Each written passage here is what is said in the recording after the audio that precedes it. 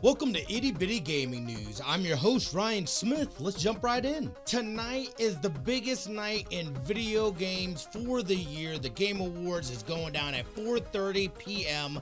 PST.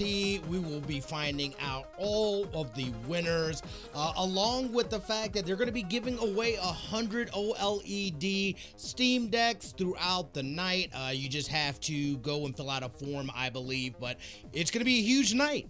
Lego Fortnite dropped today. It is a survival crafting, very Minecraft-esque. It looks like it. It's obviously Lego themed. It looks dope. I'm gonna hop into it. I think you can have up to 8 players in your server, so it looks cool.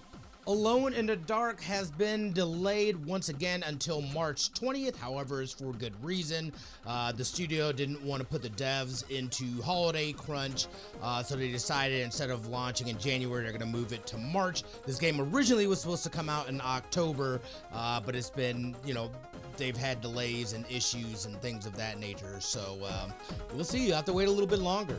And that'll do it for your gaming news. Don't forget to subscribe to the podcast and the YouTube channel. Of course, you can find me at Smitty2447 on all the socials. Make sure you check out that interview with Anna as well. I hope you have an amazing rest of your day, and we'll see you tomorrow.